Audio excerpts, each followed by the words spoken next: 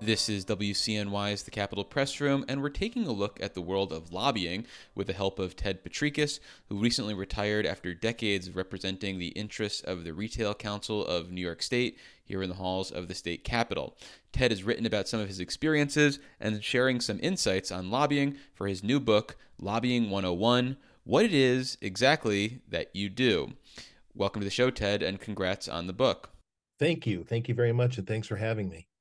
So I want to start with the subheadline of the book, which is sort of a unique phrasing of a question. And I have to imagine there's something you're trying to get across or an anecdote that you're trying to relay with that full title. So can you kind of talk to us about the title and its origins? Sure. That's a great question. The full title came about when I was in the final stages of preparing the book through the Kindle Direct Publishing, which is where I did it. And it said, "What's the subtitle of your book?" And subtitle of your book, and I thought, I don't know. So I looked back at the title and the theme of the book and thought about for the past 30 plus years, people would say to me, "Oh, you're a lobbyist. What is it exactly that you do?" And I just threw that in there, and then I decided to keep it. So it's a signal to the often asked question, and in this book, it took me a couple hundred pages to answer it. Lobbying traditionally has a bad rap, but you have made the argument that lobbying plays an important part in crafting good public policy. So before we get to the negative side of things, what's the best case scenario for lobbying in the governmental process? I would say that the best case scenario is the ability for two or more sides to sit down and craft new policy, whether that's statutory law, administrative law, however you want to take a look at it, and craft something that will not only stand the test of the courts, but really work for the public. And I filter that through the very narrow lens of the issue space that I worked in, which was retail, which is actually an immensely broad landscape. We did everything from labor law to tax law to consumer protection, but we'd have legislators come in and they had great ideas to do this, that, or the other thing. And it was our job to go in and not stand in the way if it was a good idea, but say, wait a minute, here's how the retail industry works. Let's take your idea and try to put it into reality. And I think when a lobbyist can take an idea and put it into reality, when a legislator or staff will work with that lobbyist to do so, you come up with something better. You avoid things that are terrible. I mean, we spent a lot of time trying to kill stuff that we thought, no, that's never going to work, and the consumers aren't going to like that. So I think the lobbyist's best job, or when it's done at its peak, it's to forward the public interest in whatever the issue space is and come up with something that will last and will make a difference. Well, what are the hallmarks of a good lobbyist or an effective lobbyist? From my perspective, it's somebody who is on the outside of the process, doesn't inject too deeply into it. You have to remember what your role is. You're not on the floor of the Senate or the Assembly casting a vote. You don't have to go back to X number of constituents and try to get reelected in 2 years. I mean, we had to at the Retail Council, we had to get reelected every year by our board of directors. So we had constituents of our own. But I think good lobbying is you're on the outside of the process looking in, you're helping the legislator do his or her work to get to that point where the public policy is moving forward in a positive way. But what ensures that A, you have a lawmaker's ear to begin with, and B, that your argument is going to be something that they're then receptive to, and C, that they will then have the juice to move it through the Capitol? I mean, there seems like there's a lot of different elements involved with this. So, how do you be successful at all three of those? Well, it takes time, and you have to work a long time to build your reputation as somebody that the legislator or his or her staff or the senior staff or leadership can trust that your information is good, that you're in there for, you're recognizing that they're doing their job. Gosh, I joined the Retail Council in 1989, and I think it was 3 or 4 years of just going down and kind of loitering around the lobby and the Senate and the Assembly, and people get to know who you are, and you go to committee meetings and you talk to people, and you're an honest broker. And when you reach that level, and you maintain that level, because you can blow it with one bad meeting. You tell somebody something wrong, or you pretend that you're the smartest guy in the room and you try to lord over everybody. It's going to take you a long time to get back from that particular error. But I think once you get to that point of trust, then the conversations, I don't want to say they become easier, but they become more enlightening. Some of my favorite legislators were the ones who made me work the hardest. I mean, I used to break into a sweat when I had to go into a meeting with Richard Brodsky, because he would just, he'd pummel you with questions. But like you feel after a good workout, you'd walk out of those rooms and be like, "Yeah, I just did that, man. I answered his questions."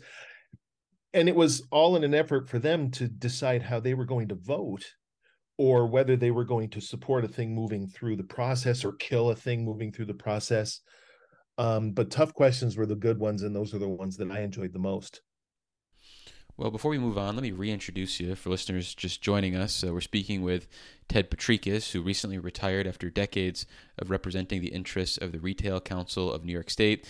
And Ted has written about some of his experiences and some of his insights on lobbying for his new book, Lobbying 101. What is it exactly that you do? So I was curious how much of lobbying in general and in your own experience is just about appeasing clients when they might have unrealistic expectations based on what can and can't actually get done in Albany. That's a great question. Frankly, I'm surprised that the board of directors of the Retail Council kept me on as long as they did, because I used to say, no, it's just not going to happen. You can't do that. Or I write extensively in this book about the whole minimum wage going to $15 an hour, even before that going to $9 an hour. It's counterintuitive that the Retail Council would support something like that, and yet we did. Because what I did was I went to our members and I said, guys, you're either on the train or you're going to get run over by it. Good lobbying, and there are tons and tons of good lobbyists in Albany, and everywhere, who will say to their clients, I know that's not what you want to hear, but this is what you got to hear. You can lose clients. Retail Council lost members now and again, but I think it's a vital part, because if you drag somebody on, yeah, it's kind of lame. You're dragging somebody on just to get the retainer fee the next year, and you're promising them year after year. I used to have a one of those inspirational postcards. I had it on the wall of my office, and it was two hands shaking in an agreement, and it said consulting, something about because there's money to be made by prolonging the problem. I never wanted to do that at the Retail Council anyway. It was like, let's get something done and move on. You mentioned the minimum wage issue that you write about in the book, and specifically, you talk about joining a task force that Governor Cuomo had put together in 2015, 2016 to garner support for raising the minimum wage, something that your members might not traditionally have supported. Do you ultimately feel like being a part of the conversation was beneficial for your members, or do you worry at all in hindsight that the governor essentially co-opted you as a potential voice for opposition that you might have had if you were on the outside and had more, and instead of lending credence to the minimum wage push that the governor had? Great question. In hindsight, it didn't take hindsight. I mean, I knew right off the bat what was going on. It was, okay, we've got a labor leader, we've got somebody from the faith community, and then we got to have a business guy, and it was me. It was, I mean, not me, Ted. It was the Retail Council. Leading up to that, we had been active in helping with things like the Paid Family and Medical Leave Act. We had been on the constructive side of the minimum wage debate when it had come up years before, like 2006 and then 11 or whenever it was coming up over and over again, because I really believed that we were in a better position as an organization. That was the way that bill was going to go, especially the fight for 15. I mean, every single poll said this is the way it was going to happen. It was an inevitable thing. I believed, and it came true, that we were able to get a better, I don't want to say deal, but a more meaningful process through for the retailers anyway, by having the slower ramp. For example, in upstate New York, we had quite a bit to do with that. And plus, anybody looking at the politics back then should have been able to see that the state legislature was drifting farther to the left. And here we are now in 2023, and it's been that way for a few years. And I think being on that panel, gosh, I think my title was co-chair of that panel, but I think doing that really added to the retail industry's credibility on any number of other issues with people who would traditionally be thought of as on the other side. We could go into meetings and they'd say, "Oh, okay, you were with us on minimum wage. What do you got?" I think it showed a certain degree of reasonableness on the part of the retailers. And I will say this, our membership came through. They authorized us to take that role, and there was no opposition from our membership. I had to straighten a few things out on the inside along the way, but it was good work, and I'm glad that we did it. You mentioned new partners, but did it soil your relationship at all with the Senate Republicans who were in the majority at the time and might have looked to you guys for some sort of political cover as they were generally opposed to this issue? Yes, it did. I got a few bricks thrown at me along the way. At one point, I was told, well, the retail council, because you guys split, we lost the minimum wage. And I laughed because my response was, well, we've never ever and by this time, I think I had been at the council for nearly 30 years. I said, in my whole career here, we've never been so powerful as to move the needle on an issue entirely on our own. So thank you for making us think that we're that powerful. I was not delusional enough to think that we did, and I know that they were just looking for somebody to blame. That thing was going to happen regardless of which side the retail council was on. And yeah, we had a little fun with it, and I had to sit in the bad boy chair for a little while. And after a quick break, we'll have more with Ted Potrikus, who recently retired after decades of representing the interests of the Retail Council of New York State here at the halls of the state capitol, and has written about some of his experiences as well as some of his insights on lobbying for his new book, Lobbying 101. What is it exactly that you do? Don't go anywhere.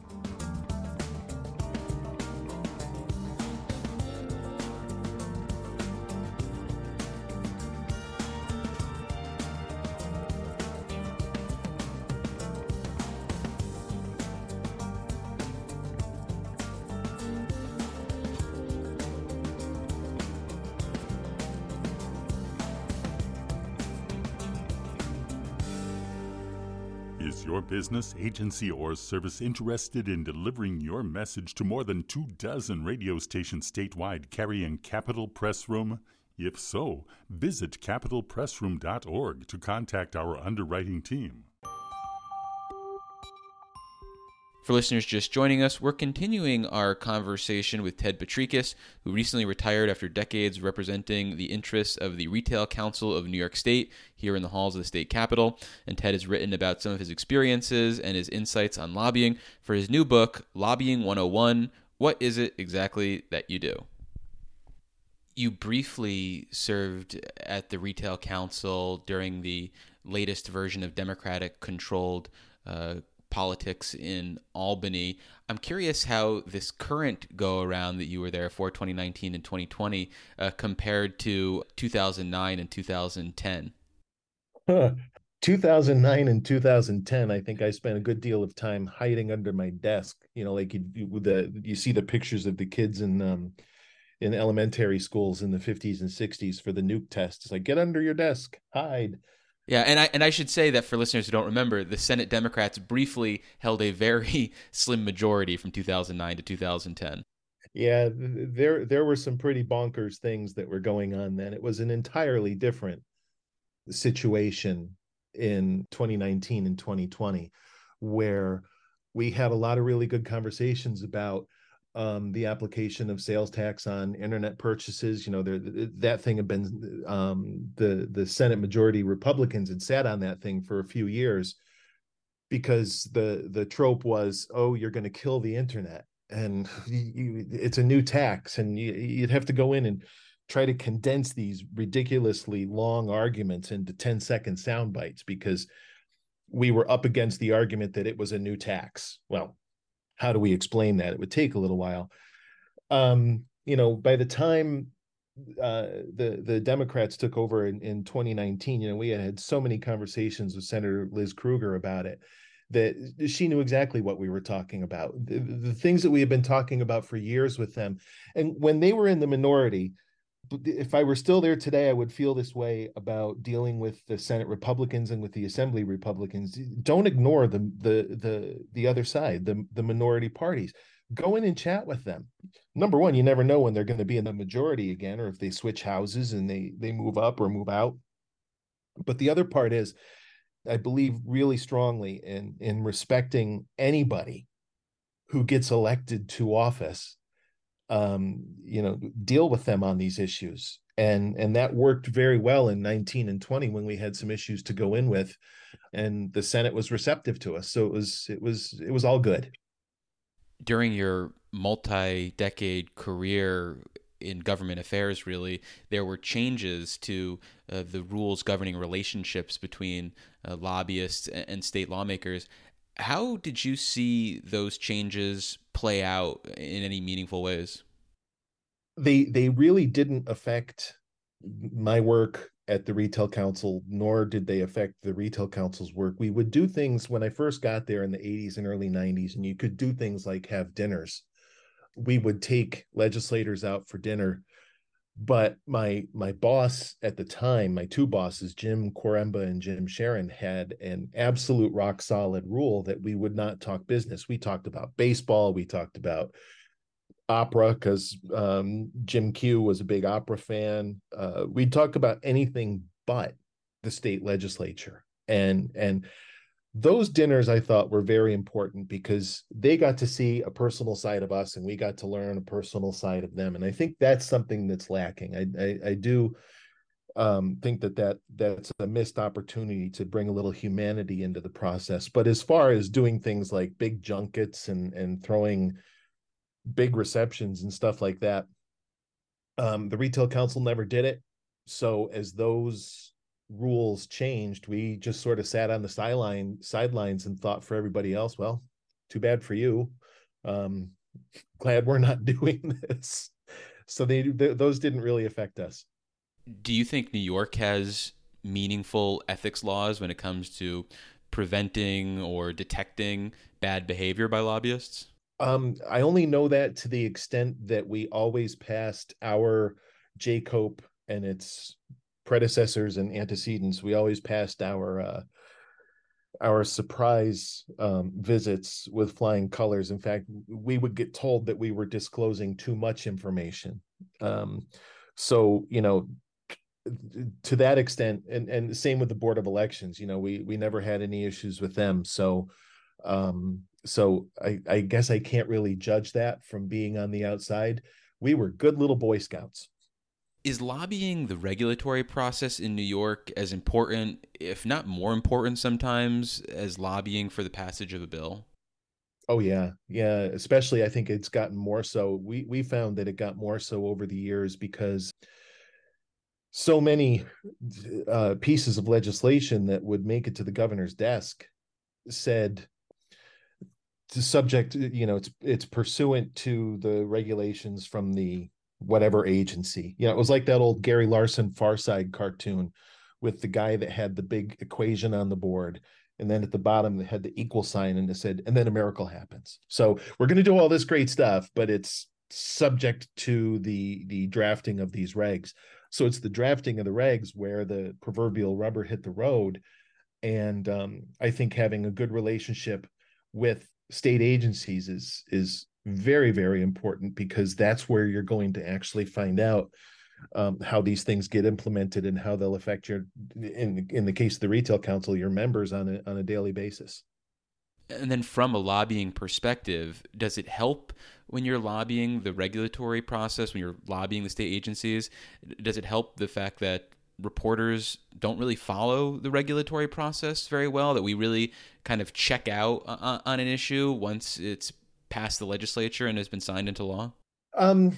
I think if you're the sort who wants to do things in a sub rosa way, or the less that the public knows about it, the better off you are, then somebody might answer it in that way. But I guess I can only look at it from my own perspective, and I'm a bit of I'm compulsively candid. So whenever we were working with the state agency, if ever I got a phone call, we did a lot of work with the Department of Labor on things like just-in-time scheduling and stuff like that. If anybody would call, I'd say, sure, here's what we're working on. Here's what's happening in the tax department with these different weeks without sales tax and the sales tax on clothing and footwear. I just believe in total candor along the way. And, nothing good comes from trying to hide it. Well, speaking of candor, there's a state website that is supposed to track meetings between lobbyists and government officials. So if you want to, say, lobby on all on-call scheduling or other, say, issues that the retail council might have cared about, there's needs to be a filing about that. What do you think about disclosing those types of meetings? Is that beneficial to the public? Is it just extra work for businesses? What's your thought? I thank you for asking that one. I think it just makes people feel good. It's like, oh, look at this. We're being open in government by saying that Ted met with Commissioner X or Senator Y. I don't know if they still do it, because thank goodness I haven't had to fill one of these out in a few years. But the JCOPE thing, you'd have to list the bill numbers that you were working on your semi-annual or your every other month filing. Mm-hmm. And it would just be this list of bills. And you know what? That is such inside baseball. No one outside of the immediate orbit of the state capitol gives a rip what a bill number is. They just don't care. But if you filled out that form, you were checking the box and you were fully in compliance, and it just didn't mean anything. If somebody in Syracuse or in Albany, for crying out loud, who doesn't work for the state legislature, wants to know what's happening with the bill to, I don't know, prohibit blue pens from being used on a legal pad. Well, you don't know what that bill number is. You don't know who's talking about it or what they're talking about. So I think sometimes these Band-Aid things, they fit the press release really well, and they make everybody feel good, and they pat themselves on the back and they move on to the next thing. But I think it's a lot of busy work for nothing. You don't think that type of disclosure helps the public, though, in the sense that reporters know how to look up bill numbers, and then they can see who's lobbying on a certain bill and help to know what the different interests are on it? To a certain extent, I would agree with that. But do the reporters take the time to do that? And how deeply into the meetings are they going to go? Was this a meeting about amendments? Was this a meeting to just flat out kill the thing? Was this a meeting to talk about something else? What did you talk about when you talked about Senate Bill 7642? Did you talk about amendments? Did you talk about where it came from? Those are the questions. And perhaps the disclosure can prompt those questions. But I think when it's billed as, oh my gosh, we've got this fantastic open government here, you can log in and you can find out who's doing what with whom, I think it falls a little bit short. I'd have no problem if the form said, what bill did you talk about? What was the topic? And what did you talk about? It might take a little time. And I'm sure lobbyists who are listening to this right now and their compliance people are going, no, Ted, be quiet. Stop it. Don't give anybody any ideas.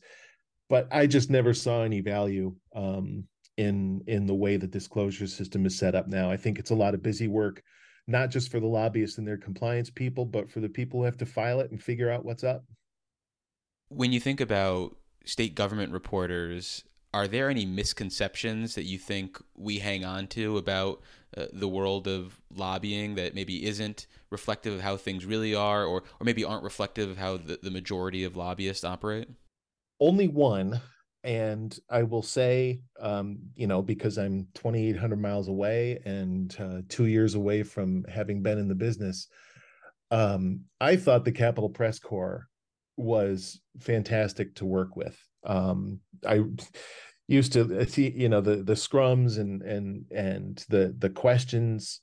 I thought that once you were working in that part of the Capitol building, to me, it was like this little. It was a step up. You were able to do something that not everybody in the newsroom could do. So I always thought that the Capitol Press Corps was a really solid bunch. The one thing that drives me crazy is, and I still subscribe to a couple of Albany-based newspapers. What drives me nuts is every year around March, you get that same tired story about fundraisers and how here we go, everybody's going off to these fantastic fundraisers and they're all dressed up and they're having expensive cocktails and bacon wrapped scallops and all those other things. Fundraisers are the biggest pain in the neck on the planet. And anybody who likes them, well, good for you. But that was the biggest dredge of being a lobbyist for me. And I used to get really irritated how the stories that would come out would make it sound like it was something fun. No, I hated them. Couldn't stand them. So that, I would say, that's the only trope that I would get rid of. But that's me. Well, unfortunately, we're going to have to leave it there. We've been speaking with Ted Potrikus. His new book is Lobbying 101. What is it exactly that you do, which you can find on that popular online bookseller. You all know the one we're talking about. Ted, thank you so much for making the time. I really appreciate it. Thank you for having me. It's a pleasure.